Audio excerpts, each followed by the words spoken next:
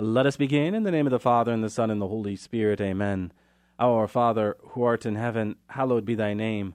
Thy kingdom come, thy will be done on earth as it is in heaven.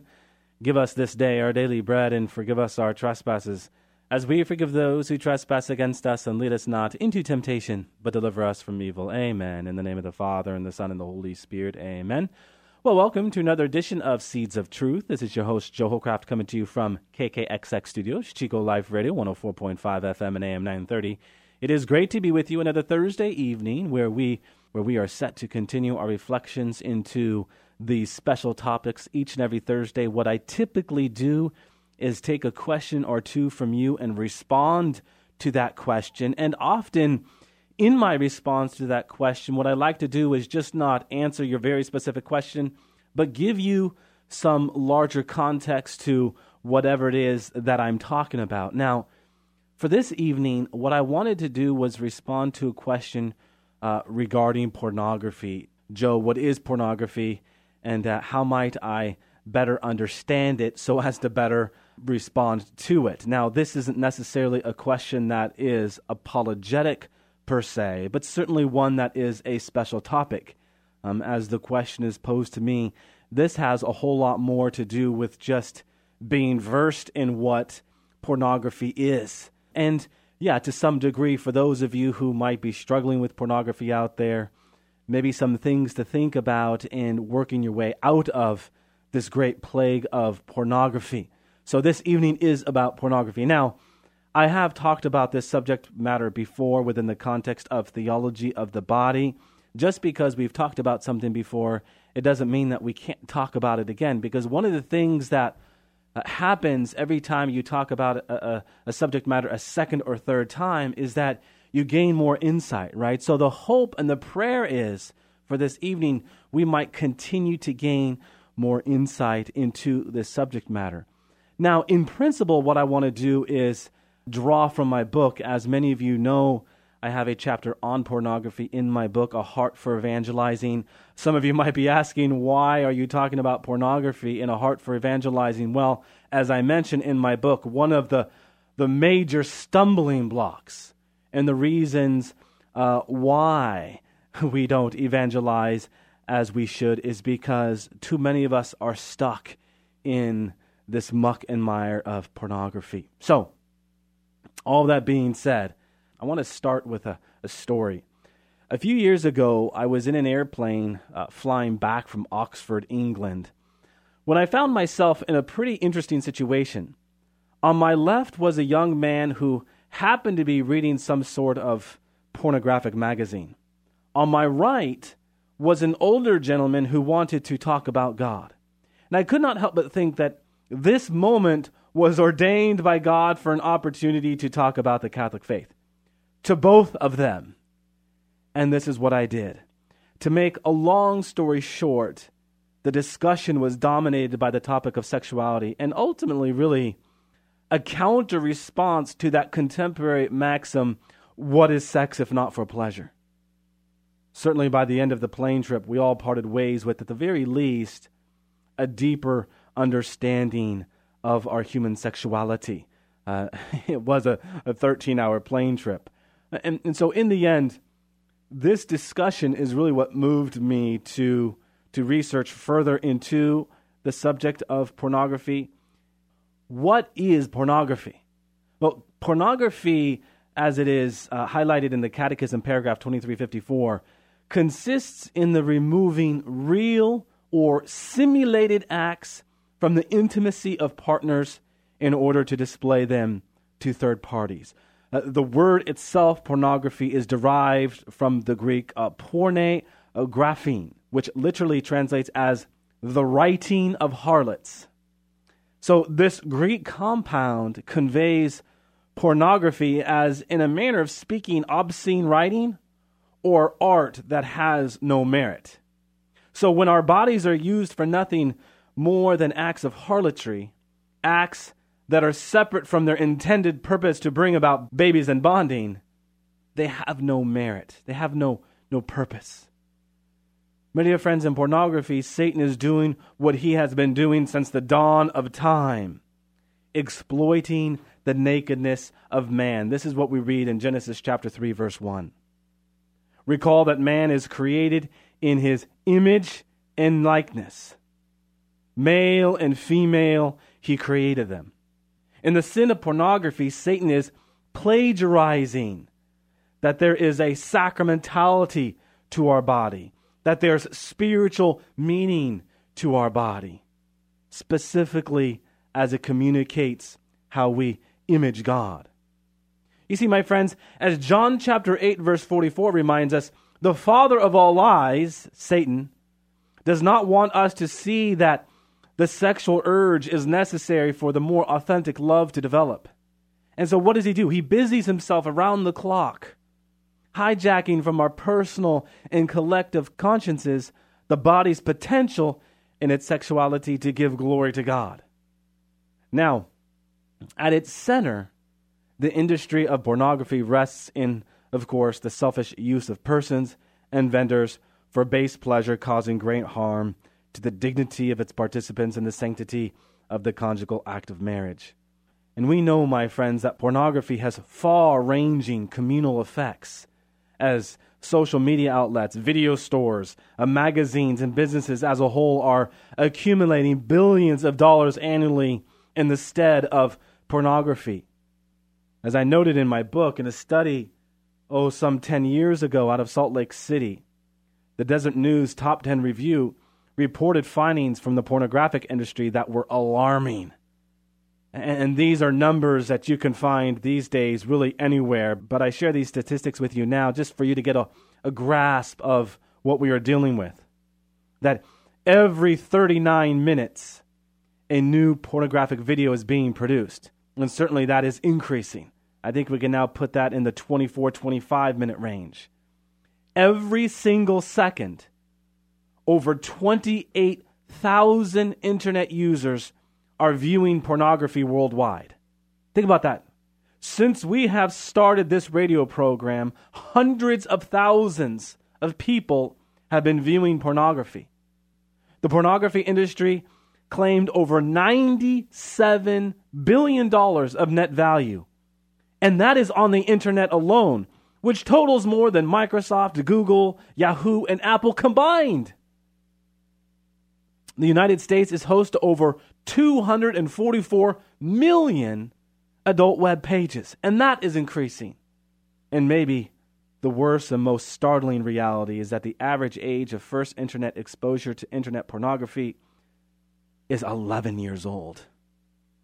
In a study from Covenant Eyes in 2014, it has been found that at least 90% of all boys before the age of 18 have been exposed to internet pornography.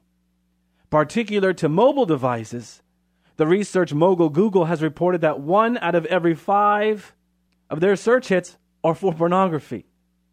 And certainly while the young adult male is most likely to tap into the use of pornography, the percentages from Covenant Eyes report that this is a problem that touches each gender and every age demographic. Interestingly enough, the most frequented 8-hour block that pornography is viewed online, what do you think?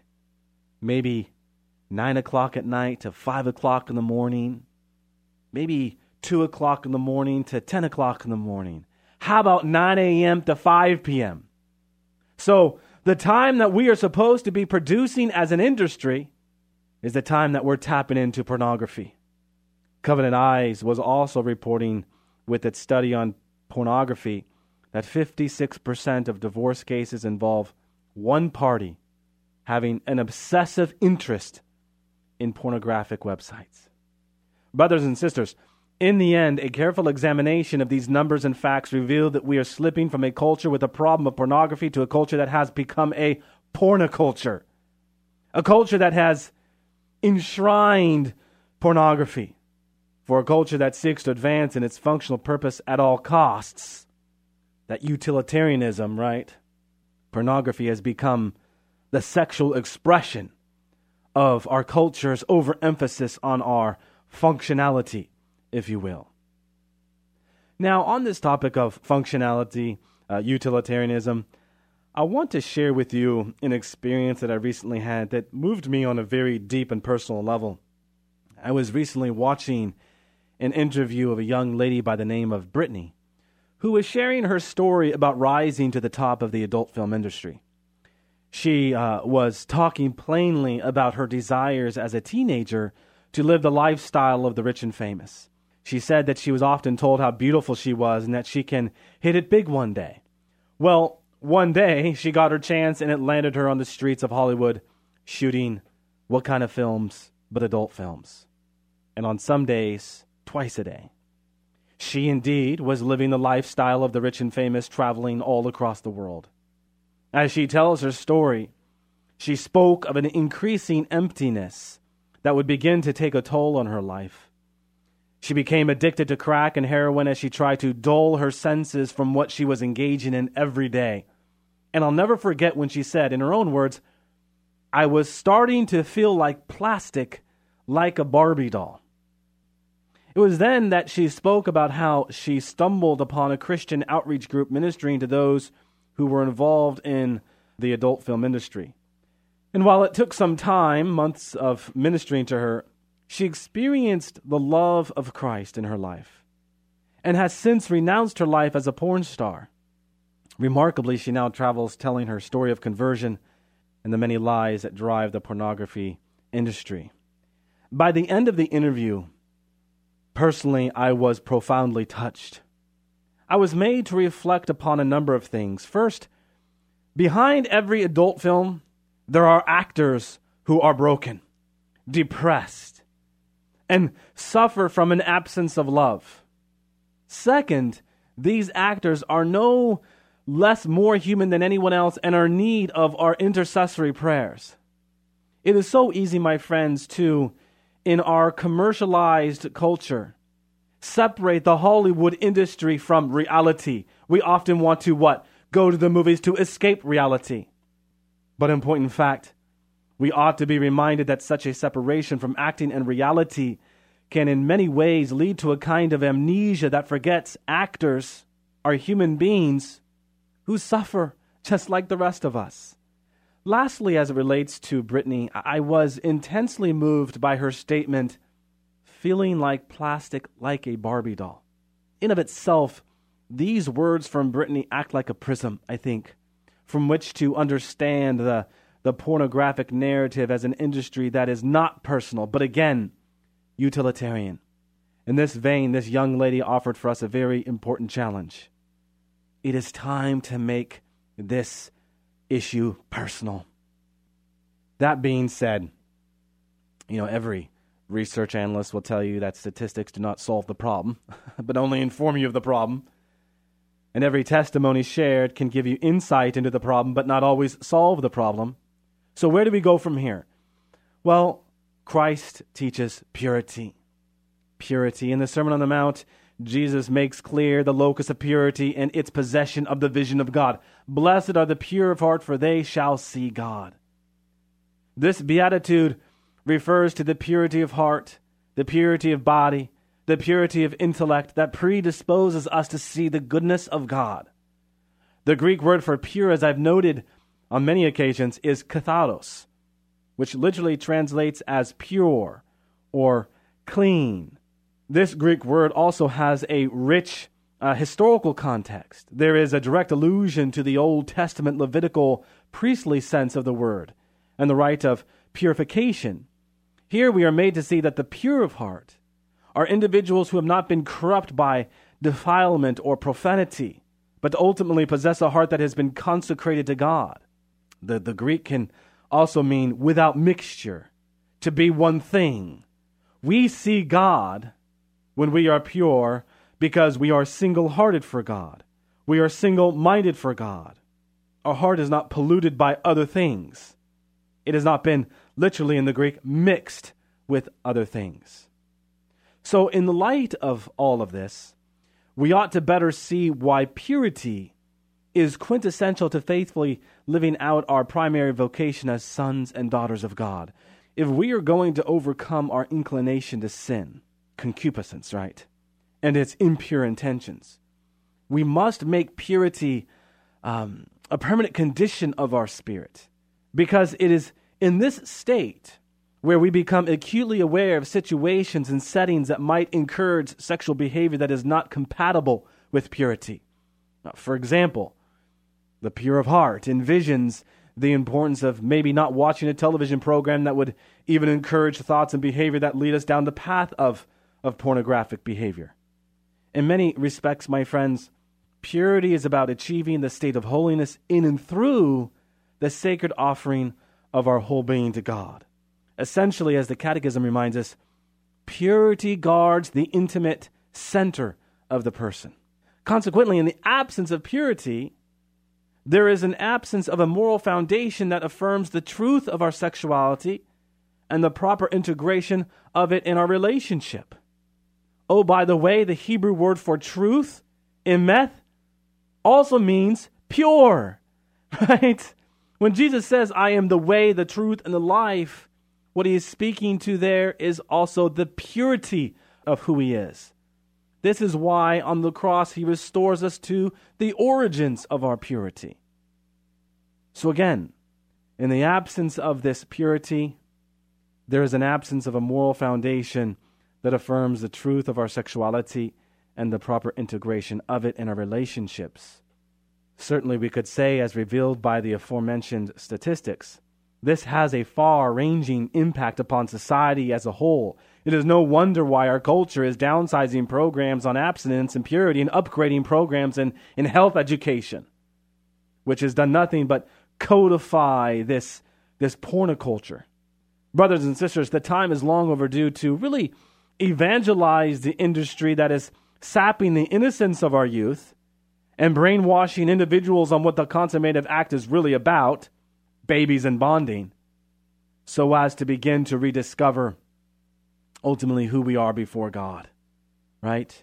And praise God for those ministries that are doing the very thing that I'm talking about now, reaching out to those who are in the adult film industry, the likes of those who reached out to Brittany. So aware of everything that I'm talking about right now, certainly great is the urgency for us to guard the heart against the hypersexualization that has encircled our culture. We need to be fervent, right, in the task to evangelize and catechize on the church's teaching of purity and its larger context of theology of the body. We must pick ourselves up if we fail in this area of lust and seek God's forgiveness. It might be important to footnote, do not forget, my friends, that the first sinner Christ forgives is the prostitute. So the first sin that Christ forgives in the gospel is sexual sin. Christ is aware of the struggle. In regards to our role in our local communities, we would be well served to remember the words of St. Francis. To sanctify oneself is to sanctify society. Before societies change, man must first change. If the task is to be realized, Christ's gift of purity must be actualized in our hearts and be that permanent condition of our spirit. Furthermore, guarding the heart against any impurity must also take up the challenge to avoid any moral laxity, laziness. While the rise in pornography has everything to do with the absence of a moral foundation, its easy access by way of the computer or iPhones and our iPads does not help to curtail the problem. For many of us, whether we are a teacher, accountant, web designer, or so on, time on the internet obviously is necessary. It is the time on our computer that would fall under the category of idle time that we ought to be guarding against, right? And yes, that does include such social media norms as Facebook, Twitter, Instagram, the blogosphere. All of these things can be used for good, but don't think for a second that Satan isn't using them. The pure heart, my friends, requires a purification of the social climate. The Catechism reminds us it requires of the communications media that their presentations show concern for respect and restraint. Purity of heart brings freedom from widespread eroticism and avoids entertainment inclined to voyeurism and illusion. Voyeurism, right, speaking to the eyes. So when we're watching pornography, sitting with the eyes, voyeurism. So once again, we ought to be mindful of the overarching principle of what you feed grows. If we enjoy something, we will want more of it. The more time you spend with something, the more you will be attached to it. The less time you spend with something, the less you will be attached to it. Vice begets vice and virtue begets virtue. So my dear friends, let us avoid the portal of pornography, that we would not be attached, addicted to pornography. Practically speaking, shutting the computer down when we grow tired would at the very least help our cause. Now, all that being said, let us revisit the definition of pornography from the Catechism as it draws our attention to the sacrament of marriage and the conjugal act within marriage. As the Catechism states, pornography causes great harm to the sanctity of the conjugal act in marriage. As a simulated act, my friends, pornography sterilizes and we could say sabotages the real gift of self intended for the conjugal act in marriage. For this reason, the act calls for the virtue of charity. Brothers and sisters, purity is about self-mastery, and as such, a virtue that is understood in light of charity. This is important because the gift of self, in many ways, is the fullness of charity, right? To will the good of the other for the sake of other. Moreover, such sacrificial charity emerges as the fulcrum to holiness. Recall that the word sacrifice, coming from the Latin sacrum fice, literally translates as to make holy. The barometer of our Christian life here on earth, and indeed holiness, is the measure to which we share, of course, in the one sacrifice of Christ.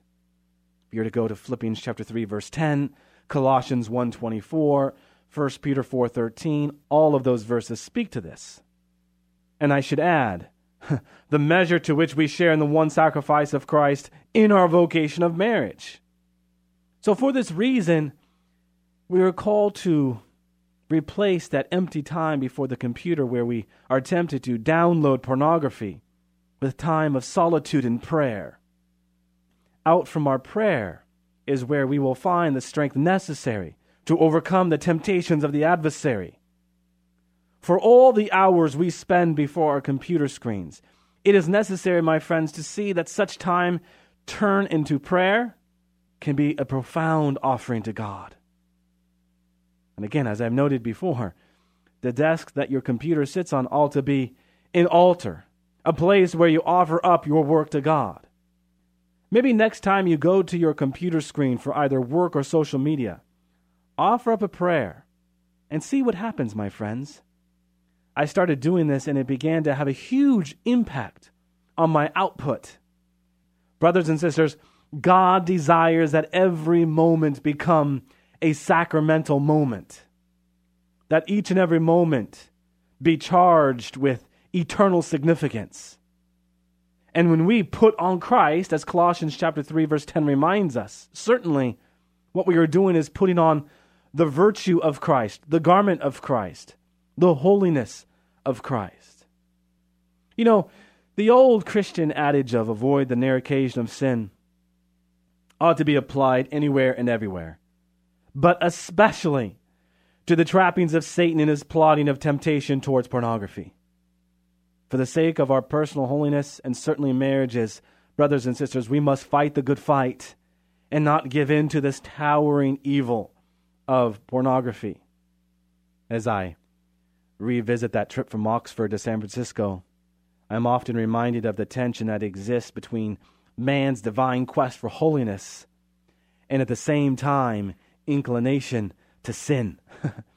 Sitting in the middle of those two men made me reflect into that fork in the road that exists for all of us. Are we going to take the route of sacrifice and holiness, or the route of self-satisfaction and spiritual death? John Paul II once said that people are made to be loved and things are made to be used. We love things and use people. This attitude of selfishness, especially within the context of pornography, has left us, my dear friends, with a wounded culture that is in dire need of recovering our sexuality as a gift from God. And so let us take up the task of clothing ourselves with a garment of purity and at once avoiding the plight of pornography. Because the bottom line is, if you and I fail in that task, then we just don't fail in our personal vocation to holiness, but we fail society as a whole. We fail society as a whole. Certainly there's a lot that the government should be doing, and to some degree is doing right now as we speak.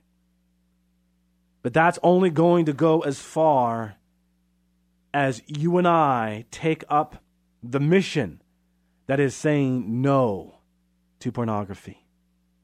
Let us focus on the purity of Christ, overcome that temptation, and give glory to God all the while. Amen. Amen. All right, let us close with a word of prayer in the name of the Father, and the Son, and the Holy Spirit. Amen. All glory be to the Father, and to the Son, and to the Holy Spirit, as it was in the beginning, is now, and ever shall be, world without end. Amen. And God bless you.